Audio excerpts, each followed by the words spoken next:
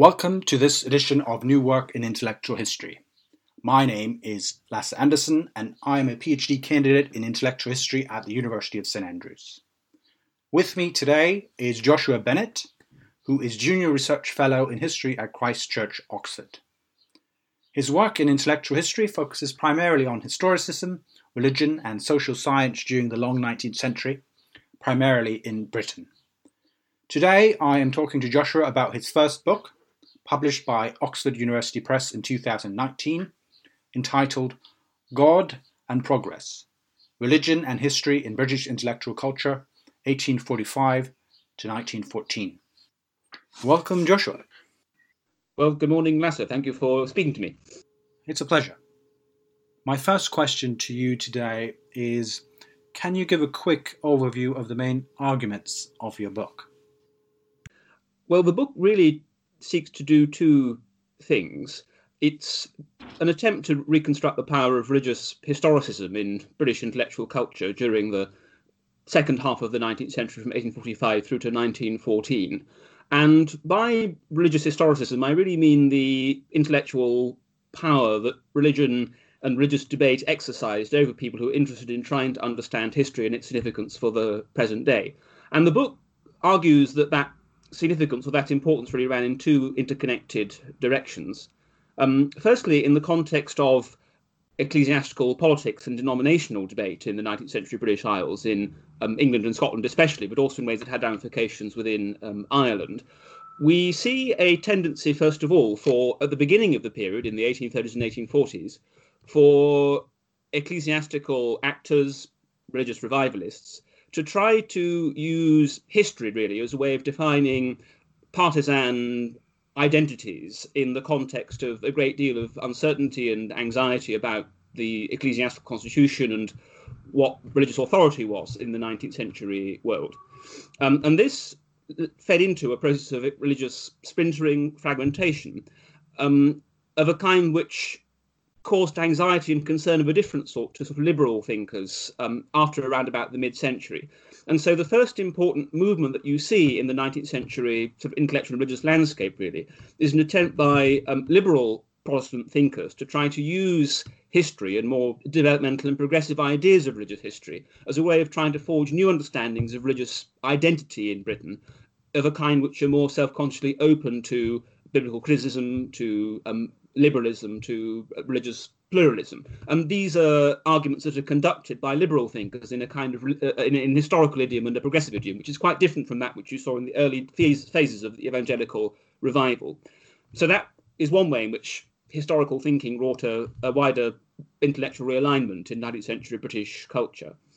And the second main theme of the book, which is related to that liberal enterprise really, is this attempt on the part of many liberal thinkers in Victorian culture, and liberal thinkers who are often not really regarded as part of our canon of liberalism today and liberal thinking today, who are interested in trying to understand the ways in which religion fueled and sustained, in their view, progress in the wider history of civilization. So how is it that modern day Britain and Europe have really grown out of, in their view, Christian and spiritual sources? And that was an argument they were making partly with a view to challenging some religious conservatives who had a more anti-progressive or purist view of what religion ought to be. But especially after 1870, that view was increasingly pointed in the context of more fundamental challenges to religious authority from scientific naturalists and agnostics, who are often more interested in looking to the scientific method and the history of political economy, for example, as alternative ways of understanding the sources of improvement and morals. So I think that the initially quite maybe internal way, ecclesiastically internal way in which religious history was understood maybe in the 1830s and 1840s, increasingly gave way, I think, to a much wider ranging and, if you like, broader seated anxiety concerning the foundations of civilization and where religion really fitted in relation to that. And that was an issue which cut across all sorts of religious divides and philosophical divides after 1870 towards 1900. So that's what the book is really trying to say. It's trying to recapture the dynamism that those areas of activity had during the Victorian period. That's fascinating. That's very interesting. I wonder, could you give a sense of the structure of the book on a chapter-by-chapter basis? Well, I aim to structure the book in a way that would reconstruct the categories through which Victorians themselves thought about the implications of history for religious questions. Intellectual history is, I think, often quite presentist in how it conceives of its problems, in that intellectual historians commonly take up an issue which may be important in our own society, for example, human rights, just to take one instance, and then they work to find the origins of that complex of thought and its subsequent development down to where we are today. This is, of course, an interesting and a valuable approach, and one of its merits is that it is a ready way of showing the relevance of intellectual history to understanding the world around us and the frameworks that we today use to understand our society. At the same time, I think it's always important for historians also to address and to find a way of taking account of the radical difference of the past, and to take account as part of that the fact that historical actors often become invested in questions and methods which may often be quite alien to our own experience. And this was the thought, really, that led me in structuring the book that we're now discussing, to organise it in a way that reflected Victorians' tendency to see a particular historical periods as a kind of symbol or code for the intellectual and cultural problems which I think mattered to them. And that is the way in which the main body of the book is structured. But I preface that analysis with an introductory first chapter, which situates Victorian religious historicism in the context of contemporary publishing and university history, and in the context of the widespread contemporary engagement with German idealist thought, which helped to spread developmental ideas of history through the different levels of British intellectual culture. And in this chapter I also explain that I'm concerned in the book above all with what I think of as Protestant intellectual culture, in a broad sense which encompasses liberal and more conservative believing Protestants, but which also extends to the High Church Anglicans, secularists and agnostics who define themselves in a more critical or oppositional relationship to what they perceived as that rather hegemonic cultural mainstream. Having set out that groundwork, the book's second chapter proceeds to focus on Victorian engagement with the early church, a period which stood as a kind of symbol for the question of the authority of orthodoxy, as the early church had originally defined it in 19th century culture. And here I say that after an early period in which religious revivalists had reasserted quite static conceptions of orthodoxy, preeminently with the Tractarian rediscovery of the early church fathers as an authoritative source of truth in the present day, John Henry Newman's essay on the development of Christian doctrine, though of course the text of a Catholic convert, belonged to a much wider movement, which also spread very widely in Protestant circles, which sought instead to treat orthodoxy as historically dynamic, as something which grew over time. The implications of this kind of historicism could run in a number of different directions. Religious skeptics, for example, considered that the historical dynamism of orthodoxy helped to disprove it, because it proved a disconnection between the Bible and official church beliefs.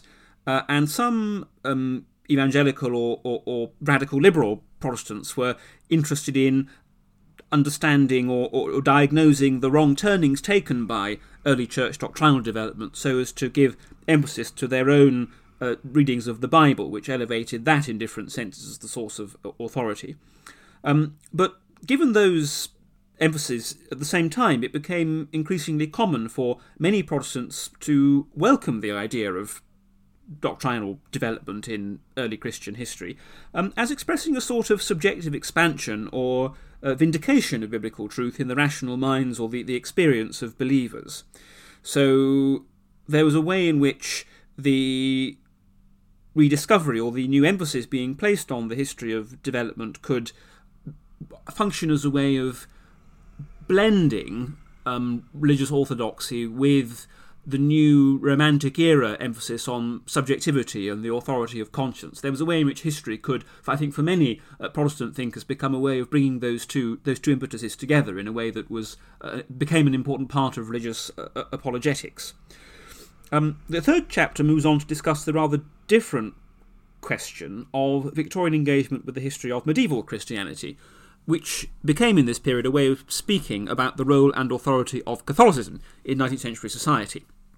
And here I particularly focus on the liberal Anglican Henry Hart Milman's History of Latin Christianity, published between 1854 and 1855, which represented a wider Protestant move away from an early Victorian evangelical revival tendency to denounce medieval Catholicism as iniquitous or a manifestation of Antichrist, in favour of seeing medieval Catholicism instead, and the modern Catholic system it had, in their view, given rise to, as a now outdated, but nevertheless once providential and creative religious system. And that was an historical idea which you can see a number of Protestant thinkers using to try to reach a more tolerant or accommodating conception of the role of Roman Catholicism in their own society. Chapter 4, then, takes on the history of the Reformation and the way in which the history of the 16th and 17th centuries became a way in which Protestants could debate the present-day authority of the religious culture which had formed them and enabled them to debate, for example, the historical legacies of Puritanism or the relationship between the Reformation and the Renaissance in history. And that became a way of arguing about the relative authority of a sort of biblicist religion as opposed to or in dialogue with a Hellenistic rediscovery of the human self. And that was a debate which, again, could issue in a number of different emphases depending on the sort of Protestant that was making the argument and that was undertaking the historical study. The fifth and final main chapter is something of a synoptic exercise, which considers contrasting Victorian readings of the Enlightenment and especially the sort of bifurcation which opened up between agnostic and secularist intellectuals on the one hand, who saw the 18th century as a period that was significant above all for secularisation intellectually, and on the other liberal Protestants who thought of the 18th century instead as having opened up the possibility of rational theology and religious renewal, an enterprise which they thought of themselves as continuing in the Victorian period. And that debate over the legacies of the 18th century fed into one of the notes on which I end the book, in which I argue that in the years around 1900, British intellectuals remained fundamentally divided as to whether the 20th century would in the end represent a period of religious strengthening and consolidation on the far side of the age of transition which Victorians generally believed that they were living through, or whether alternatively the future would instead be one of secularisation and the waning of religious authority in the West and its replacement by other sources of value. I think our own secular present day seems rather inevitable to us now. Secularity is the normative starting point in Western societies, at any rate, of academic and public discussion. But the Victorians saw a kind of open-ended possibility as to the future of religion in the modern world, which I wanted to recapture in the book, because I think that by recognising that openness as to the relationship between past, present and future in Victorian imaginations, one can, I think, go quite a lot of the way towards understanding why it was that they became exercised by the questions that tended to detain them. And I think that's important for the wider enterprise of historical understanding. In my view, history is about ultimately understanding difference and trying to understand people who are different from ourselves. And I think that the wider story of religious historicism in the 19th century, why it gained its power, why people became invested in it, why it lost its traction ultimately, is a very helpful way of contributing to that intellectual exercise. And that's what I hope I've contributed to in the book we're talking about. Great, wonderful. My next question is, what led you to write this book, and does it have a connection to previous work of yours? Thank you. Well, I suppose my ultimate interest, the real driving source of my interest really in this problem, was just my earlier undergraduate era interest really in 19th century intellectual history. I'd done some work on that at the level of undergraduate papers when I was also an undergraduate in Oxford. And I became just very interested in the 19th century as a period, really, that's both in chronological terms and in some ways experiential terms, is in some ways quite close to our own society. We can see it's clearly a period of profound modernization, disruptive changes of the kind which set up modern economic and political and cultural conditions in important respects. But at the same time, it's also a very foreign society. It's very strange in many ways. And the intellectual anxieties which played upon Victorian minds were very different from those which I think detain us and trouble us now. And that tension really between the modernity of the 19th century and also its distance was something which led me to become very interested really in the history of Victorian historical consciousness and historical thought, and how Victorians were in one sense interested in understanding history as a story of progress and movement towards a more modern seeming state of things. But the way in which they account for that movement and why it troubles them was quite culturally distinctive, and was overlaid and constantly, as I argue in the book, with all sorts of theological and religious anxieties of a kind which have since, to a significant extent, have since lost their traction in Western culture. So I wanted so my interest in the book, in writing the book, was really an attempt to wrestle with that fundamental feature of the period, really, which fascinates me and continues to fascinate me. As to whether it has had a relationship with any previous work, well, I had, for example, written my undergraduate dissertation on the subject of Tractarian or High Church Anglican understandings of the 17th century in 19th century context, and why it was that the histories of the English civil wars continue to animate ecclesiastical and religious political debate in Victorian conditions. And that came out as a short book in 2011. And I wanted, at the level of my doctoral project, and then in reworking it for a book, I wanted to take that sort of issue up and write a much bigger study about it, and to try to think about how analogous issues also affected, alongside Anglican culture, nonconformist culture, and also secularist intellectuals and people that were in a kind of state of a doubt, really, and didn't really have a very strong commitment either way as to where religion was ultimately going to go. So I wanted to try to embed what I initially approached, I suppose, as a rather narrower question within a much broader cultural and intellectual context, which is what I hope I've done in God and Progress. That's excellent. Thank you very much. My next question is, was there anything you found particularly interesting or surprising when you researched this book? Yes, thank you. Well, I suppose always whenever you embark on any kind of extended research project, there are always so many surprises along the way, and you always have to be very watchful about your own hypotheses and making sure that when you go into a subject with a certain sense of why it matters or why you think it's important, always being prepared to rework that. I mean, in the light of the evidence that you encounter. And then I can remember, for example, when I first started working on the problem of history and the relationship between religion and historical consciousness in Victorian culture. I wasn't sure when I first began my researches on this, when I was an early stage doctoral student, as to where my conclusions were going to lead me, as to what that ultimately amounted to. I thought it might be initially a story of secularization. It might be that history was actually a very important instrument in undermining and overthrowing a lot of earlier sorts of orthodoxy and variations of Protestant belief in Victorian culture.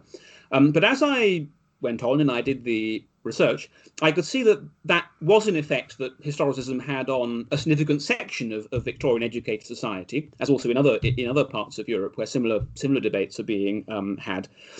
But actually, what struck me and what I emphasized in the book, and this was, I suppose, the most interesting findings from my own point of view, was the ways in which Protestant thinkers, especially in Victorian culture, were often quite optimistic and pleased, really, about the implications of historical consciousness and historical criticism for religious debate and for the religious future, really. I think they by and large, my sense is that the Protestant mainstream of Victorian intellectual culture ultimately thought that history and the story of the development of European civilization really confirmed the idea that there was some kind of spiritual force underpinning social movement and cultural development of a kind that gave history meaning and access to historical criticism of the kind which could refine understandings of the Bible or improve understandings of Reformation-era creeds and Reformation-era theology was a way in which they felt they could purify their own religious inheritance of accretions which might render it untenable from the point of view of more radical critics. So alongside I think quite a lot of surprises as I was going along the way and doing it, and that's what makes historical research so interesting. I suppose the most fundamental illumination, the most interesting illumination to me, I think, was querying a linear sense of how and why intellectual secularization happens. Great, thanks for that. My final question for you today is, if it was up to you, what kind of impact would you like your book to have on the research field? Well, there are lots of interesting questions in history, and there are lots of questions to address, and all projects have their own significance, and that's true of other people's projects as well as my own. In terms of what I fundamentally hope that it achieves, well, what I hope it does is really just to encourage, or to continue in the process of encouraging historians to take 19th century intellectual culture seriously as an area of historical scholarship. I think that in recent times there has been, and you yourself may have had some awareness of this in your own work on the 19th century, there has, I think, among modern historians in recent times been quite a big movement away from 19th century subjects in favour of 20th century subjects. And that, in many ways, is perfectly understandable and interesting, because, of course, the 20th century is more recent. It's maybe a terra incognita. It's still there to be mapped out, and the parameters of how we understand it defined and shaped. I think, though, that the 19th century remains really untapped, really, to a very significant extent, so far as the proper understanding of its intellectual context and dynamism is concerned. And I think that people should, or my hope is that historians will continue to engage with that and will continue to think seriously about the ways in which important aspects of modern intellectual culture, such as historicism and the story of the growth of historicism and historical consciousness in the modern West, have their origins in 19th century environments, and origins in environments which are very different from those which we ourselves inhabit. So I hope that if it does anything, I hope it just provides a stimulus to scholarship in the 19th century distinctively, and I hope that it represents an argument for its inherent interest and importance in accounting for where our own society ultimately has come from. Yes, well, thank you very much for that. And on that note, I'm gonna say thank you for talking to me today, Joshua. Well, thank you for the interview. It's been very interesting to speak to you. It's been a pleasure. Thank you very much. Okay.